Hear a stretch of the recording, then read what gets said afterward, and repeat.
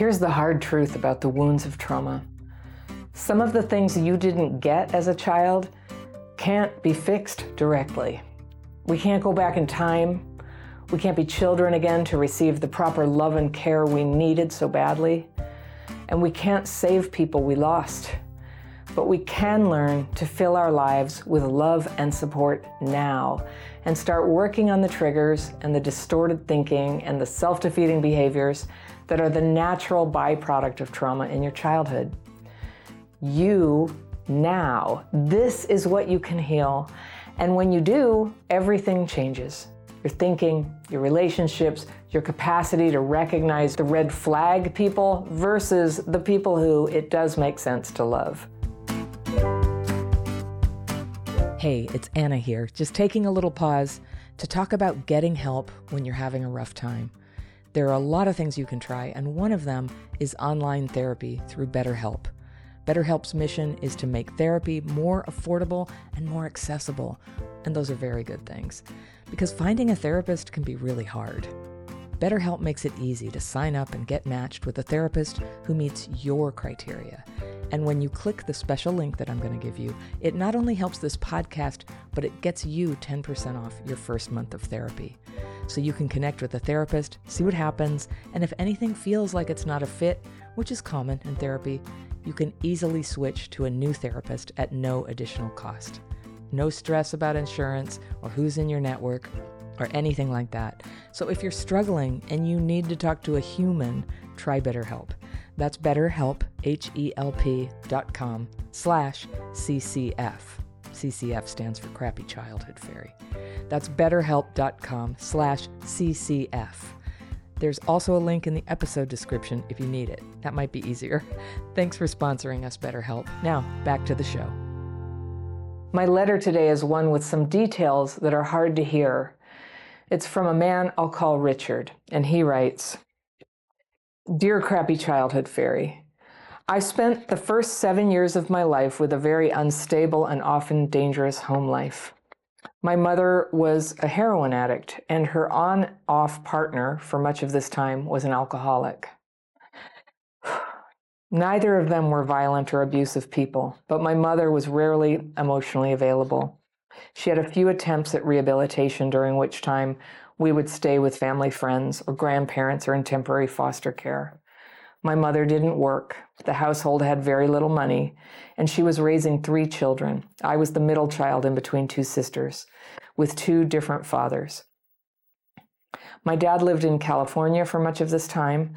I'm from the northeast of England. It got to the point where my mother was struggling so much with addiction and withdrawal and attempts at recovery and relapses that our school would no longer let her collect us, as the other parents didn't want her around their children. So we were looking after ourselves from a very young age. My older sister would have been about 8 or 9, and my younger sister was only 3 years old. My mother didn't work, and we were being raised on benefits or welfare, which I don't feel is anything to be ashamed of. There was often no food in the house, and my elder sister was essentially acting as our main caregiver. I'm really sad about this, so I'm halting here. When I was 7 years old, my sister and I got up to get dressed for school, and we found our mother on the floor. We were too late. It was an overdose. We left our home to go to our grandparents and never went back, not even for any toys or possessions, etc. No adults in our life ever had a conversation with us about what had happened at that time.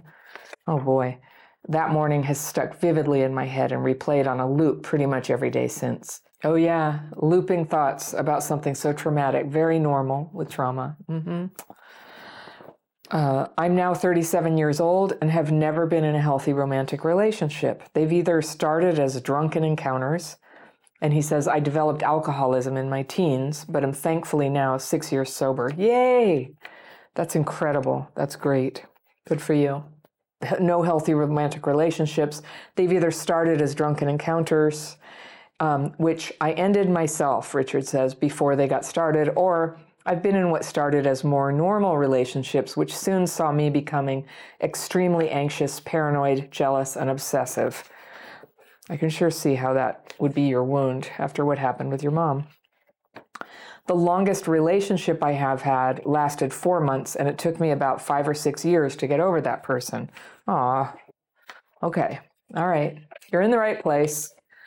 I had all but given up hope of ever being involved with anyone until I reconnected with a former colleague of mine, and we started hanging out quite regularly. She was very clear about wanting to take things slowly and keep things platonic for a while, which I thought I was okay with until the old feelings of terror quickly began to resurface. We ended up having a bit of a romance over Christmas, non-sexual, before she soon reminded me that she had already said she didn't want a relationship. I really care about her. We have a lot of shared interests and still text almost every day and see each other as friends about once a week. Okay, I'm a little confused that it was a romance but not sexual. I assume you mean you didn't have sex but there was kissing or something to make it a romance. She recently told me that I'd really upset her by coming on too strong over Christmas when she said she wanted to just be friends, and said that she's always had feelings for me. But when we worked together about a decade ago, I was always interested in other people. Some of them were friends of hers, and she just doesn't trust that I actually like her. I was still an active alcoholic when we worked together, and in all honesty, I can't recall where my head was at the time or who I might have been interested in. I do know that pre-sobriety, I wasn't able to even attempt to form healthy romantic or intimate bonds with people. Okay, so that explains that. She also recently reminded me that she also suffers with CPTSD from childhood trauma. She said we had spoken about this when we worked together, and I'm deeply ashamed to say that I can't remember that conversation at all. That's okay. Please don't be hard on yourself. You're a person who very understandably got into drinking, became alcoholic, and then you stopped. You're amazing. And so it's okay that you don't remember that. And anybody who dates you and can't appreciate that you are somebody who got sober and who can't understand why you don't remember and who can't be glad that you're showing up now with your heart wide open, I don't think they get to be your girl. That's what I think. So it feels like we do have a genuine fondness, you said. And then you plan this holiday, but now she's saying it's not a romantic holiday. I feel like at this point she's jerking you around. I'll talk about that in a second. Since she told me I had upset her, I've fallen back into a familiar hole of depression that I've not been in since my last potential relationship fell to pieces about 8 years ago. I haven't really eaten, slept, or left my bedroom for 3 weeks now. Oh no, yeah, that's depression. That's depression. I spend time just waiting for her to text me, which she always eventually does, and we have some really nice chats. So this sounds to me like abandonment melange, and also limerence, and also clinical depression. And I can't diagnose that, but what you're describing, this is when you go talk to a professional to get out of the clinical depression. There are some life problems we can handle without professional help, but when you can't eat or sleep or get out of bed for 3 weeks, it's time. It's time to call a friend to help you arrange that, to see somebody about that. This is the sort of thing that the professionals know what to do about and just get you kind of out of that pit. I understand deeply why you would feel all of these things: depressed, limerent, having abandonment melange. Abandonment melange is like an emotional flashback for people who have been literally abandoned as a kid. Even having a mom who's on heroin, was abandonment for you. And then, she died. Oh, gosh, I'm sorry to hear that. So all of this is going on, and it comes up very strongly, and it's unbearable, and it feels like we don't dare make any decision that would cause us to feel abandoned, like get over it, stop calling, accept reality, because it feels like we will die. But this is actually not life and death. Those are old feelings that were from your child self. And once you even know that, you can tell yourself, oh, this is abandonment melange, then it can come down quite a lot. You're like, I'm having this crappy, unfulfilling relationship with this woman who, is totally on the fence or just wants a friend, and is, sometimes people who just want a friend, even though we're making it very clear, we love them, we want to be together, they're feeding off our energy. It's a bad dynamic. We lose. Everybody loses. They get some energy. It doesn't make them better people, that's for sure. But we lose our energy. And so I really encourage you to just like draw the boundary on this arrangement right now about being friends and hoping. And but first things first, professional help to deal with the immediate depression, and then support, friends, people who get it.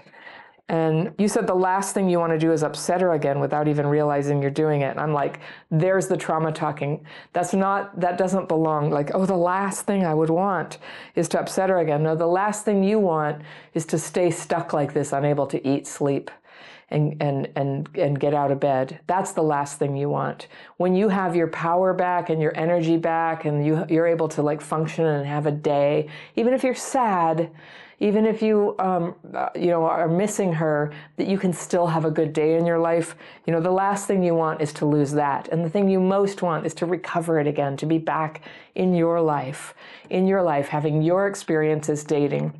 You're 6 years sober. Now, I know a lot of people who never got sober, who were in early sobriety, who long-term sobriety. And if you're starting to have sincere feelings for somebody at 6 years, that's about right.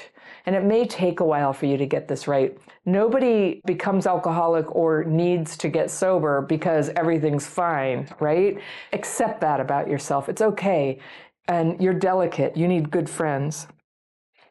So you say, should I stop clinging on to hope? Yes, that something more might happen if you just do. There's nothing you can do.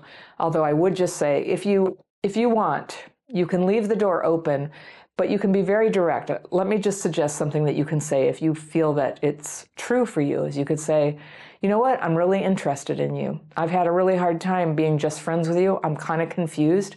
We had that thing at Christmas and then it was like nothing and now you want this vacation. That would be really hard for me. So I'd love to have you in my life, but you need to understand that I have romantic feelings for you.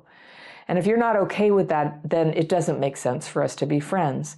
If you would like to date, do let me know. But in the meantime, I'm going to get on with my life. And do that. Sometimes it's easier to just shut the door and lock it. But if you want, give that a try. I don't understand her, so I'm just out on a limb here. But I sense a possibility that she's being manipulative. And she wants her cake and eat it too. And she wants you there, but she just... she doesn't want you to go away. She wants to have that adoring energy. And then she gets mad at you, like because you were having a little romantic thing. I don't know. The communication here is terrible. So even if she was interested in you, I'd be very concerned that she's not really together enough. Now, you wanted to know, can two people with CPTSD have a good relationship? Yes, but they need to both really be invested in healing and actively doing that. And they both need to really want to be in their relationship and actively working on that. And anything less is not good enough. It's just not good enough. So consider, if you date somebody else in the future, consider dating somebody who doesn't have CPTSD. Maybe that's not the kind of person you meet. So we can't really control who we fall in love with or when love comes to town, but it'll come again. It'll come again. And possibly when she has more space, when you're not just like energetically crowding in there going, do you like me yet? Do you like me yet? Do you like me yet? Maybe she'll have space to discover her feelings. It's possible. Such things have happened. You could experiment with that. But I really want you to get support with friends and professional help so that you're solid even if things go south with her. This can't be your life and death thing. She is not, I have very little evidence that she's the one. It would be such a shame for you to throw away your happiness over her when somebody who really is into you could be just around the corner. Thank you so much for listening. If you love my content, think about joining my membership program.